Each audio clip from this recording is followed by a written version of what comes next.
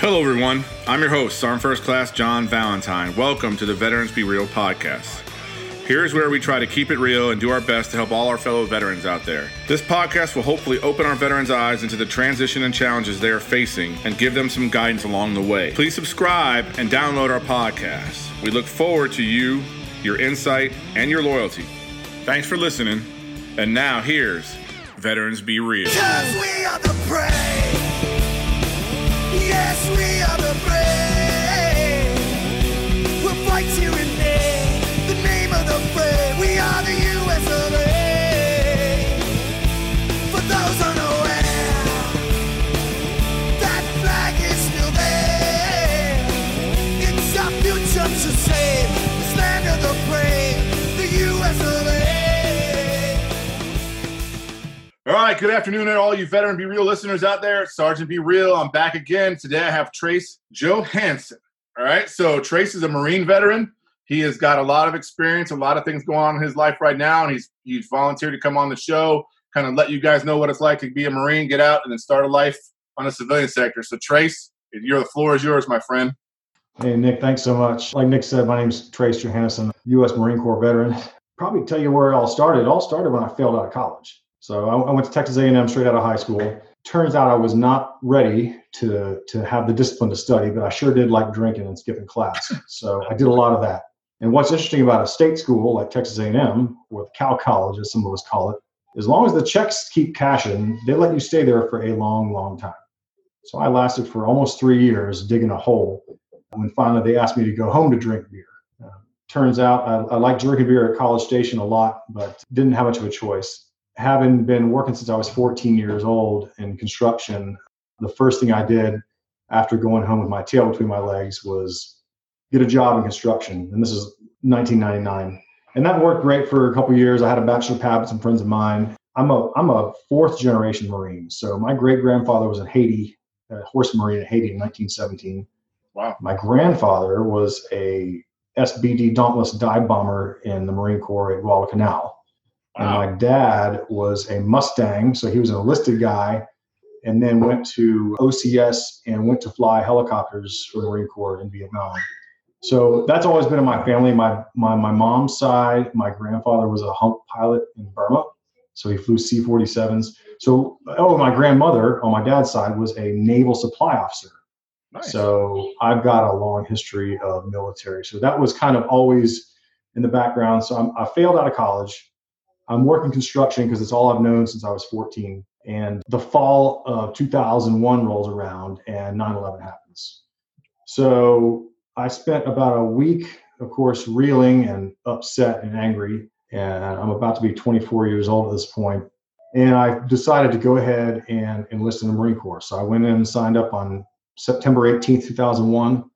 And I walked in and told my boss that I had to leave for boot camp in a few months. And he asked if I was insane. And I said, yeah, I probably am a little insane. So from there, I went to boot camp. And my dad was a Parris Island Marine, which is East Coast, because he's from Carolina. And I went to San Diego. Now, in the Marine Corps, we're called Hollywood Marines. So, of course, my dad took the opportunity to bust my chops every chance he got and ask me questions like if I got issued Oakleys in boot camp and if they taught us how to surf during the boot camp. So from there, I was 0311 MOS. For you Army cats, it's 11 Bravo. For everybody else, it's a regular old infantry dude. But I was snookered by my recruiter into signing up for what they call Super Grunts, security forces, which sounds really, really, really cool. They've got some pretty awesome organizations like Fast Fleet Anti-Terrorism Security Team, which does neat stuff like secure the USS Cole over in Yemen when that happened. But the dark side of that is basically standing firewatch, standing guard. Guess what I got? I got guard. You got guard duty, yeah. And so there's two places to go in the Marine Corps for that particular job. One of them is over in Kings Bay, Georgia, just north of the border, just north of Jacksonville, Florida. And on the West Coast, it's right outside of Seattle, Bangor Naval Sub Base. And so I'm like, I grew up on the East Coast. I want the South. Definitely want to go to Georgia. Well, first I want to go to FAST. If that doesn't work, I want to go to Kings Bay, Georgia. And nowhere on there, anywhere did I write Seattle. So what did the Marine Corps give me with the big green weenie? So yeah. Seattle, yeah. So I spent, after gunslinger school, as they call it, security forces school, I spent about 25 months in the Pacific Northwest, and I loved it and I hated it, right? A bitching Marine is a happy Marine, as we like to say. And I did a lot of bitching, but I also was smart enough to know, because by this time, I'm 24, almost 25. So I'm grand old man of the Marine Corps. But I knew there's a tremendous amount of really cool outdoor stuff you can do up in the Pacific Northwest. So I'd suck it up and put on my issue rain gear, and I'd go hike in the rainforest. And I'd take Marines out of the barracks, like, hey, we're going to go hike up Mount Jupiter. Like, oh, we don't want to go on a hump, a ruck march. I'm like, no. There's humping and there is hiking. We're going to hike. It's like nature. We're going to stroll. We're only going to carry as much weight as we want to carry. We're going to stop and take smoke breaks. We take a bottle of whiskey if we want to. We're going to go take pictures and enjoy ourselves. It's not a forced march. So I get Marines out of the barracks and we do cool stuff like that in between training down at Fort Lewis, which I'm sure a lot of you Army cats would know well. Yeah, I know Fort Lewis pretty well, yeah. That was the nearest base where we could do any kind of outdoor training. So that was a 2-year gig in my 4-year enlistment. So then I went back to what we in Marine Corps call the fleet, the big Marine Corps, to the infantry unit. So for any Marines listening, you know exactly who I was. I was an infantry guy who went to security forces, so didn't learn a lot of infantry, didn't have to go through a lot of the stuff that the boots in the fleet do. And I came to the fleet as an E4, a corporal in Marine Corps, and didn't know a lot about infantry, but at least I was smart enough to know what I was dumb at. So I did a lot of listening, and I learned a lot from those guys. I went to 2nd Battalion, 4th Marines, the magnificent bastards, at Camp Pendleton, California in 2004, right as they got back from a terrible deployment to Ramadi. In fact, they wrote a book called Echo to Ramadi about that. There was a lot of guys got killed. So I joined the battalion right as they're coming back. So for me, I was pretty disappointed because I thought we were going to go to the fleet and go deploy to the sandbox. And instead, I caught a battalion on a return stroke going into post-deployment leave and then rolling right back into workups. So I went through that, and we got orders to deploy to Okinawa, Japan on what they call a unit deployment program, or a UDP. That basically means, all right, this is 2004, 2005 timeframe. So all this war going on in the sandbox. So where do they send my ass? To the jungle, to Westpac, to the South China Sea, right? Because the Marine Corps always has at least one infantry battalion that is jungle trained. And that was us. That was 2-4 on what they call the 31st MU, Marine Expeditionary Unit, or the Dirty Worst, as a lot of us like to call it. So for my last 2 years in Marine Corps, between training up for it, we went over to Okinawa for the last 8 months of my enlistment and trained in the jungle, got on ship, did shipboard training, trained Filipino Marines, jumped out of helos, did some fun stuff. But it was all like riding the pine bench, because while we're doing this goofy stuff in the jungle, there's real war going on over in Iraq. So I actually got out of the Marine Corps right after the Okinawa deployment. I was a little bit disappointed because I didn't go deploy to the sandbox. But I was 28 years old by this point. So I'm getting out, I'm picking up Sergeant E5, and I'm 28. So this is kind of where the first transition starts. I had a different perspective because I had worked in the civilian world a little bit, like in construction. I had 2.5, 3 years of college. So I had a little bit of different experiences. And I had the fortunate experience while in the Marine Corps to really figure out that I wanted to go back to college and I wanted to get into business. When I started at A&M, I was in engineering, and it's a very hard subject, especially at A&M. But I realized I had more of a business mind. I was also a bit of a closet computer nerd. So I liked technology and I liked the application of technology in business. Right. So I kind of had a path charted.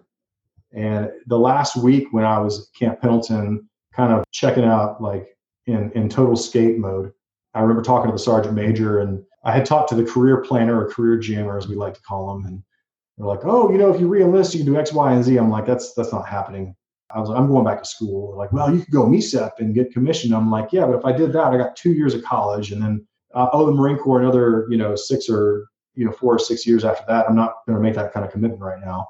So I went back to school and talked my way back into Texas A&M University.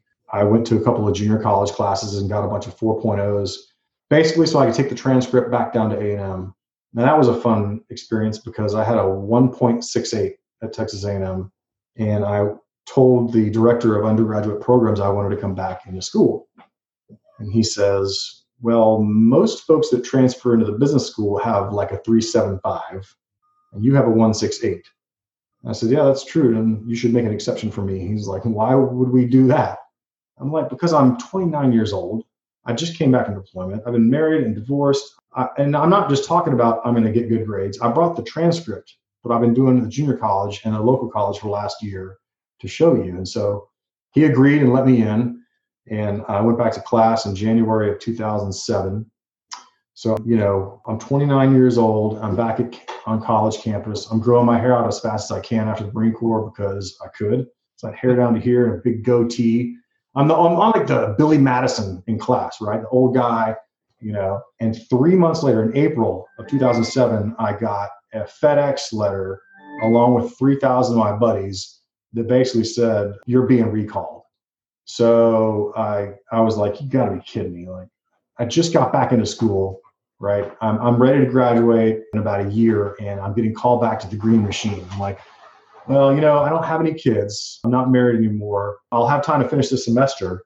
So I went ahead and I decided I would go ahead and agree to go back. And so I called the First Marine Division admin shop. I actually called it the OPSO. I said, hey, Skipper, as Captain Burgess answered the phone. I was like, hey, so I've got orders to come back to 1st Marine Division, okay? I'm kind of a control my own destiny kind of dude because I know if I just follow the herd, I'm just going to get lost in the shuffle. I said, but if I come back, can I be on one of those military transition teams that embeds with Iraqis, a MIT team, and train Iraqis? He said, yeah, but you're only getting recalled for 12 months. And the first 4 months will be like annual training, and you'll deploy for 7, and then you come back for 1 month to check out. I said, how about this? I'll give you 90 more days, Marine Corps, if you let me do this thing over here. I was like, because if I got to go back for a year, what's going back for, 15 months? My life is already screwed up, right? Like it's already completely. So they agreed and got me orders cut to be on a MIT team. So I went back and got a haircut and put on some desert camis and started doing all the stupid annual training that you have to do for several months. And then I got on a MIT team and ended up deploying with them to Ramadi in early 2008. So it's calmed down, obviously, a tremendous amount. Anyone who's been over there knows that, like, by 2008, ROE is different, rules of engagement. The op tempo is a little slower. Camp Ramadi is this huge, giant, like, base. We didn't live there. We lived Shark Base right across the river with the Iraqi Army guys. We had a little house there. So we're trucking right along. We're going out doing patrols with our Iraqi counterparts. We're leading them, teaching them how to patrol and handle weapons and do military operations on urban terrain. And we got a fragmented order from higher that said, you and your Iraqi counterparts have 72 hours to get all of your gear and get down to Basra, which is all the way down south between like the Gulf and by Syria. Yeah. You know what it is. Way down yonder. Yeah. So we load up all of our shit with all the Iraqis. They've got stuff piled on trailers like the Beverly Hillbillies. We got all of our stuff loaded, and we had MRAPs by this time. So a couple of Humvees and a handful of MRAPs, and we load up on Rippets and Nicotine and Hatred and start heading south at a rapid 30 miles an hour. So we drove for like 36 hours straight and finally made it down there right in time to have this battalion sweep through the city after kind of the main battle of Basra and just clean out the rest of the Jaish al-Mahdi guys that came over from Syria. And then from there, we kind of got a foothold in the city and seized and held and set up a little forward operating base and operate patrols like 3 or 4 a day with the Iraqis, living out in the city in Basra in all the raw sewage. And by the time we wrapped that up, thankfully, no one got hurt when we were out there, and wrapped that up and came home and went back to school for round 3, for those of you counting at home, Texas A&M, when I finally did finish and get my degree at the ripe young age of 31. So this is May of 2009. So that was kind of my time in the Marine Corps. The first enlistment was a little bit different, and the recall was certainly different, but that's kind of what happened to me. I'll be honest, Trace. I've only met one other guy who ever got recalled after they got out. That actually physically got recalled and actually went overseas after that. A lot of guys that I know that got recalled would just like backfill the bases or whatever. That's exactly right. So so first of all, most people that get recalled either have a lot of training that the military paid for, like you're a pilot or something really cool. Grunt, right? I'm a warm body. I'm indentured cannon fodder. But you're exactly right. I knew that if I went back and just got lost in the shuffle, I'd be like a combat replacement, but I may not even be in the zone. I could be like a barracks NCO handing out linens and pillows. Exactly. Or most of the guys ended up staying rear D, and they were just supporting the unit there at the base wherever they were. Yeah. I am not a rear echelon, a REMF. Like I don't do well. And that's why I called the Division G3 and said, hey, if I come back, I want to do it on my terms, because I knew I'd get stuck doing that, or like driving a truck, driving over IEDs all the time. Yeah, I think a lot of that has to do with your age. So I think a lot of that has to do with your maturity level and what you anticipate. Because most guys, they just like, all right, shit, they show back up, and then they're in the rear taking care of the rear D and doing all that bullshit while the regular unit deploys, because you're just a backfill. So that's at least that's how I know most of the Army guys I know they got called back. They told me, yeah, we got back, put us in uniform. We just showed up at the base, and then we just basically filled in at the unit while that unit was deployed. We were the backfill. I said, well, shit. Well, there's a lesson in that too, right? Like, and yeah, because I was older and I mean, theoretically more mature. Theoretically. But my whole life, I've never been like the fastest or most athletic guy or the smartest guy, right? So, but I'm a pretty hard worker, and I can be creative. I'm a creative problem solver. So I knew, just going to your point, if I just went with all the troops, I'd just be a number. But I knew I had to outthink and get out in front of that. We're doing urban training. We're in the jungle in 2005. We're supposed to assault this town. And I know everybody's gonna laugh, typical Marine Corps fashion, it was supposed to be diddle up the middle, and they were supposed to dismount and do the town. It was all very orchestrated and kind of silly. And the opposing force, right, the senior guys, we're all gonna jack you up, it's gonna be kind of crazy. So I said, Lieutenant, I was like, hey, sir, this is dumb. I was like, we need to go sneak through the jungle and set up a base of fire, and then we'll start laying down a base of fire before we come in there. So we went around the outside, climbed through a river, right? No one thought we were going to cross a river, right? Because we don't want to get wet and nasty, but we're just crazy enough to do it because we knew they weren't expecting it. And we came in the back door, like we flanked them and started assaulting them. But like, I don't want to be like I'm never going to be the front of the herd. I'm never the smartest guy. I'm not valedictorian, but I can outwork and be creative. And that's what I was doing in that regard. And that's what I was doing when I talked my way back into Texas A&M. It was like, look, I don't have the grades, but I'm going to show you that I'm creative, and I'll go down there and do the hard work. Yeah, and it turned out, yeah. So that leads us to, what are you doing now? What have you been up to? You started a business. Have you done anything? Where are you at now, Trace? So I work, if anyone has seen How I Met Your Mother or Friends, I'm a lot like Barney Stinson or Chandler Bing. Nobody knows what I do. I'm in consulting. I work in business strategy and technology consulting. And if you ask my wife what I do, I talk on the phone and buy drinks for clients, which is factually true. And also I help solve business problems. There are a lot of really smart people that do stuff for me. When I started out of school, I worked in internal technology for a short period of time, and I went straight to work for a software firm on the consulting side that would put the software in, because I enjoyed being out in the field, out on client sites, helping them solve problems. We'd solve it, we'd high five, and we'd shag ass to the next activity. So I enjoyed that quite a bit. And I worked for the software firm called MicroStrategy, a business intelligence data analytics vendor, for almost 6 years. And then one of the things I realized, and this is kind of part of the transition that really hit me, and this is kind of what I really learned from this whole thing. Getting out and finding a job for me was not that difficult. No, I don't want to say not difficult. Finding the right job is hard.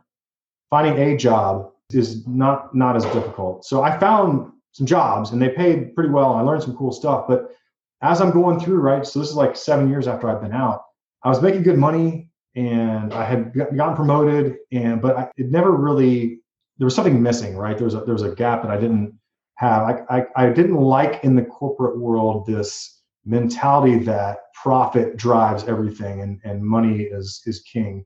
Because where I'm from, it's troop welfare.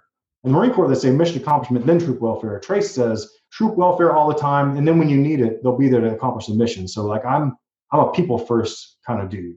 What I experienced in the civilian sector, I had a huge problem with, and that was this hypocrisy, or the words not matching the actions, which sound a lot like, oh, our people are our greatest asset. So it sounds great. But what it looks like is when the chips are down and there's profits or to be had, the first thing you do is axe people. I'm like, well, I've taken accounting. I'm like, that's not an asset, that's an expense. Okay, when you're chopping from the expense line because you're trying to cut costs, now you're treating us like an expense. And I experienced that a couple of different times, and I was kind of getting disenfranchised. I had been laid off in a reduction of force of the firm. And I was really I was like, is this as good as it gets? Like, how come I keep hearing about these best places to work? There have to be good places to work because I know there are some out there. I've had them for clients. People that go to work are happy to go to work. They love being there. They talk about how proud they are of taking care of their people. One time I'm watching at a trade show in Vegas, the Container Store was one of my clients, and they stood up in front of 5,000 people and said, "Hi, we're the Container Store. We're a home organization retailer. You know, most retailers say the customer is always right. We disagree." And I was like, "What?" He's like, "Our people come first. And we find when we take care of our people, they take care of our customers, and we have higher profit margin, and they stick around." And I was like, man, there's something to that. And so I was talking to my wife, and she's like, you need to go look at those best places to work list that you're always talking about and go find a really great company to work for. And so I looked around, and I didn't want to go back into working in internal IT. I was a little bit tired of working in pure data analytics and reporting as it is, because I felt like I was just kind of tired of it. I needed to get uncomfortable. I was starting to feel a little bit too comfortable in the business intelligence space. It was just a little bit too easy. I'm like, it's time to get a little uncomfortable and stretch and grow a little bit. And so on the best places to work list, the Dallas Business Journal that year, it was 2015, like number 16 was Southwest Airlines, which has a tremendous reputation for taking care of their people. And right behind them is Slalom Consulting. And I said, I know a couple people that work there. And I threw out this kind of belly button examination. I realized that the word that I've been missing was purpose. I didn't really have a purpose except for going and collecting a paycheck. And so I realized I needed to find a firm that had a bigger purpose. Slalom they exist to be the most impactful place they have ever worked. They want to be a multi-generational firm that's 100% employee owned, where our grandkids will eventually come to work. And we care about being the most impactful place anyone's ever worked. And our people are first. I mean, that's in everything we do at this firm, right? We just had a town hall in light of all the COVID situation, and our founder and CEO is like, we were founded in 2001. So we had the .com bust, and then the 2008 happened. And he's like, we have never laid anyone off for market conditions. We will never, ever put profits ahead of people. And then he laid out all the plan of all the things that we're all going to do to tighten up our belts so that we don't have to lay anybody off. And so I was really lucky that I found a firm like Slalom that really puts people first in action, not just in word. And that's in everything we do. So once the other cool thing in consulting, if y'all don't know, most people are traveling all the time. And I was a road warrior. I was gone either Monday night or it's a 5:45 a.m. to Chicago, and I was back Thursday night or Friday. So I was never around. So I couldn't do any of the local things. Like there's a play on Tuesday night that I can't go to because I'm on the road. Well, Slalom, our whole deal is no unwanted travel.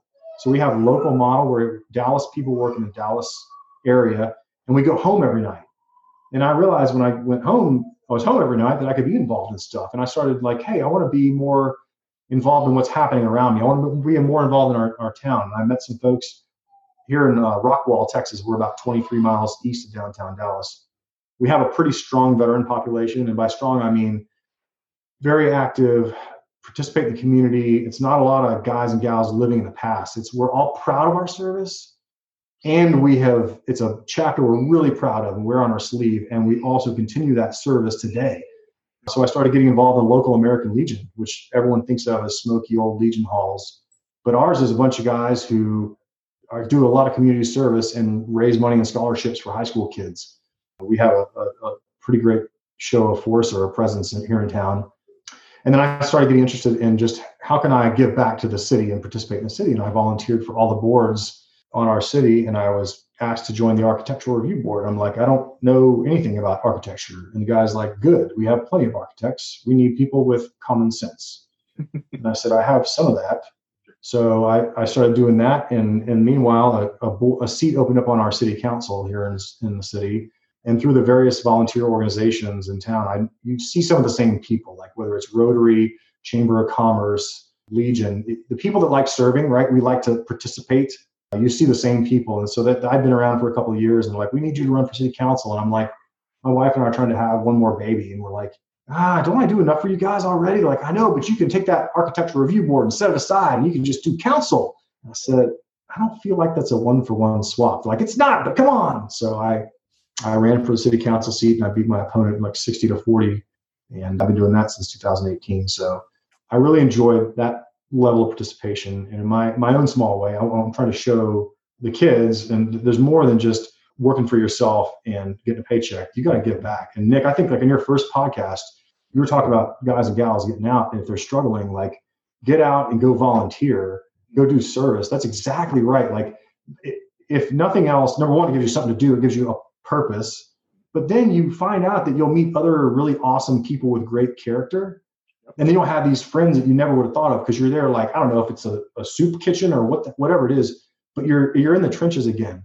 Like, you're working on a mission over here, and you're suffering kind of together, and that suffering builds cohesion. So getting involved and doing that service is going to enrich anyone's life. So I echo what you said, Nick. Like, if you're getting out, you don't have a plan, and you can't find a job, but you can start serving right now. Yep. and do community service. And that's a big deal out there for all you guys listening, all you ladies and gentlemen out there listening, all you soldiers, Marines, airmen, whatever. You get out, your plate might be not too full because you're set up, or you're going to go back and live with your folks, or you're going to go back and live with a friend, or you're going to find a, whatever. But, what we're talking about is you get involved in your community. It's a twofold thing. One, you meet people, like Trace is saying, you meet people, you build some friendships, and they have common things with you because they're doing the same thing you're doing. They kind of want to help. But then you also strengthen your community where you live, because you're making your community better. Therefore, you're an impact now. And it's a good feeling as a soldier, as a Marine, as whatever you might have been, to know that you're having that kind of impact in your own community now as a civilian. And it can really drive you to be motivated to get back to school, or go find that job you want, or go look for a company like Trace works for, where they kind of look for you first, and then so that it's out there. But hell, you go volunteer in Dallas, you might meet Trace, and then Trace helps you. You see what I'm saying? So it's just, that's the beauty of community service, man. So yeah. Yeah, I mean, I think someone told me the other day, it's called an abundance mindset. Like, you act, it's not a scarcity thing. Like, we're not fighting for the same stuff. There's more of your time and energy to give. I mean, there's three things we got: time, talent, and treasure, right? And if you're broke, you got time and talent. If you don't have any time, but you got some money and you pay someone to do stuff, that's treasure. But go give your time and your talent and meet other really great people, and it'll make your life better. And you know because you have faith that by doing those things that it'll be better, and it'll all pay off. And yes, you'll meet other great people, and they'll present great opportunities. But as long as you approach it from a selfless standpoint, like, the point is the service. The benefit, the gravy, the icing on the cake is these great relationships and this networking where you may end up getting a job, So I'm not really an entrepreneur per se. My wife built and sold a small company. I've got a couple of small deals in the works with another Marine here in town, but we met through, another volunteer community service organization called Band of Brothers. And because we interact constantly in that regard, you start to see people's character. And people are showing up every day for the boring stuff, not because they're there for the fun stuff, because they're there to take or to network. They're there because they are giving. And when you start seeing those kinds of people with that kind of character, you want to associate with those people. So he and I have got a couple of ideas formulating. We're trying to build a couple of businesses here in town. But it's because we got to work together and serve together and kind of saw each other's character. It helps that he's a Marine. But yes, he was an officer, so he's got that against him. He's on the dark side. But yeah, it's okay, yeah. Yeah. Darth Vader's got to be there for Luke Skywalker, right? I mean, this what makes it go where it goes. But yeah. All right, this has been great, Tracy. A lot of great information to all you listeners out there. It's really I'm a big guy about look. It's not what's on your plate to eat. It's the attitude you have in which you have to eat. Do you have to eat? Yes. So you make the plate as enjoyable as you can make it. You eat it, right? Same deal. If you're not working right now, then go volunteer. If you're working, you can still volunteer. You can work with the Habitat for Humanity. They're everywhere. You can work with the VFWs, the DAVs. You can work American Legion, all those different organizations. And you can find organizations in your city. If you just get on Google and you type nonprofit in Dallas, Texas, you'll find a list. And then you can reach out. My nonprofit that I run, you can volunteer for our nonprofit right on our website. Click, fill it out. My volunteer coordinator calls you. We set everything up, get you in, and get you locked and cocked and get in there and start volunteering and helping out. So most volunteer organizations or nonprofit organizations are like that are doing those type of things. But even like Trace said, he's in the city council. I'm sure his city has things going on. They need people to volunteer to help. They have cleanup days and all kind of crazy little things that could do things to be beneficial. So just get involved. Trace also mentioned stuff like the Rotary and the Lions clubs and the DM, the American. All those things are. I'm part of my Rotary in my town. I'm part of the the BNI groups. I'm part of all those different things because we've talked about this in another podcast too. It's about networking. It's about building relationships because you'll meet those ex-Marines or ex-soldiers or ex-airmen or whatever out there when you get out there in front of people and you introduce yourself and you get involved. So I want to say thank you to Trace for being on the show. It's been a great 35 or 40 minutes. So right before we go, Trace, there's an opportunity here now for you to anything that we can do as a veteran community that can help your, whatever you're doing, whatever, a Facebook page we can go to and like and support you, a website we can check out that you want to guide us through to help us or help these veterans out there that are getting recruited, soldiers getting ready to become veterans or Marines, whatever. Anything like that out there you can think of, Trace, that you can give a last shout out for that. We'd like to hear it. Yeah, I think if I were in a point where I was trying to generate business, this would be the time I would mention my business, but that's not really the mode I'm in right now. I would rather see y'all when you're transitioning, go pick a thing, like one of the many things that Nick mentioned, and go out there and just start serving with some regularity. Try them all, but then just start showing up. Like that's going to be one of the biggest things. That's going to help you find a purpose, and you'll accidentally fall into stuff you never would have thought of. Like go out there and just help other people. And then once you get into a groove, turn around and get on Veterati and get with like next organization. And there's a whole mess of them, but go give back to other folks who are getting out and trying to figure it all out. Like help people find their purpose. I mean, I wish that this book, Tribe by Sebastian Younger, it's a short read. It's incredible. Like my buddy of mine gave it to me. This should be mandatory reading for everyone who's transitioning. Like it should be in every transition program. It's short, it's interesting, and it talks a lot about why we have this feeling when we get out. When I read it, I was like, oh my God, now I get it. We all had like a shared mission, a shared purpose. After 9/11, we had a shared enemy. With the COVID, we have kind of another shared enemy. And you notice that crime drops right after that because we all have kind of a shared focus. So I would just encourage everyone, I don't need anything my way, but I would encourage everyone to get out there and figure out how you can serve. How can you give your time and talent back to your community, to others? That's the one thing I would ask that you do. And that's big, guys. And like I said, anything like that book, all the things that Trey talked about, check out our website under his episode. A lot of that stuff we'll have in those links so you can check it out. Go to Amazon, buy that book, check it out. Maybe it's a good read for you before you get out. Maybe kind of get you set up for success that way, right? So all these have been great little nuggets to listen to. But Tracy's right, man. I'm a big guy about giving back to my community and providing for the people that are in need, right? Whether they're soldiers, veterans, civilians, doesn't matter. They live in your community, guys, and you got to make your community stronger before we do anything. Because if our community is stronger, the crime goes down because people are happy. All that stuff affects – people don't realize how much of an effect that has on a community. When the community is strong and together and they come together to help everybody, then people don't start stealing from each other. They don't do – or if somebody does steal, somebody will point out exactly who it was because they don't want that in their community anymore. So just remember that you as a soldier or a veteran or whatever you are, there are things out there you could be doing that can make your community better. So just remember that. Thank you for being on the show, Trace. We appreciate you, brother. I'll be up in Dallas area probably in the next couple of weeks, so I'll definitely reach out to you. Maybe we can stop and have some lunch or something and hang out. I got a buddy up there that runs Operation Once a Lifetime up there in Dallas. He's a friend of mine. He's actually in the Plano-Allen area, but he runs a nonprofit up there too, and I go up there and we and him do a lot of collaborating for what we do down here at Fort Hood and what he does up there in Dallas. So, but I do appreciate you, my friend. I appreciate you. My best to you and your family, and we will stay in touch, all right? Thanks so much, Nick. Take good care. We will do, sir. Thank you, sir. Well, that's a wrap, everyone. Hope you all got something out of this podcast today. Please tell a battle buddy about us and stay tuned for our upcoming podcast. Don't forget to visit our website at www.veteransbereal.com. Support us because we got your back. Till next time, everyone, I'm out of here. Oh, say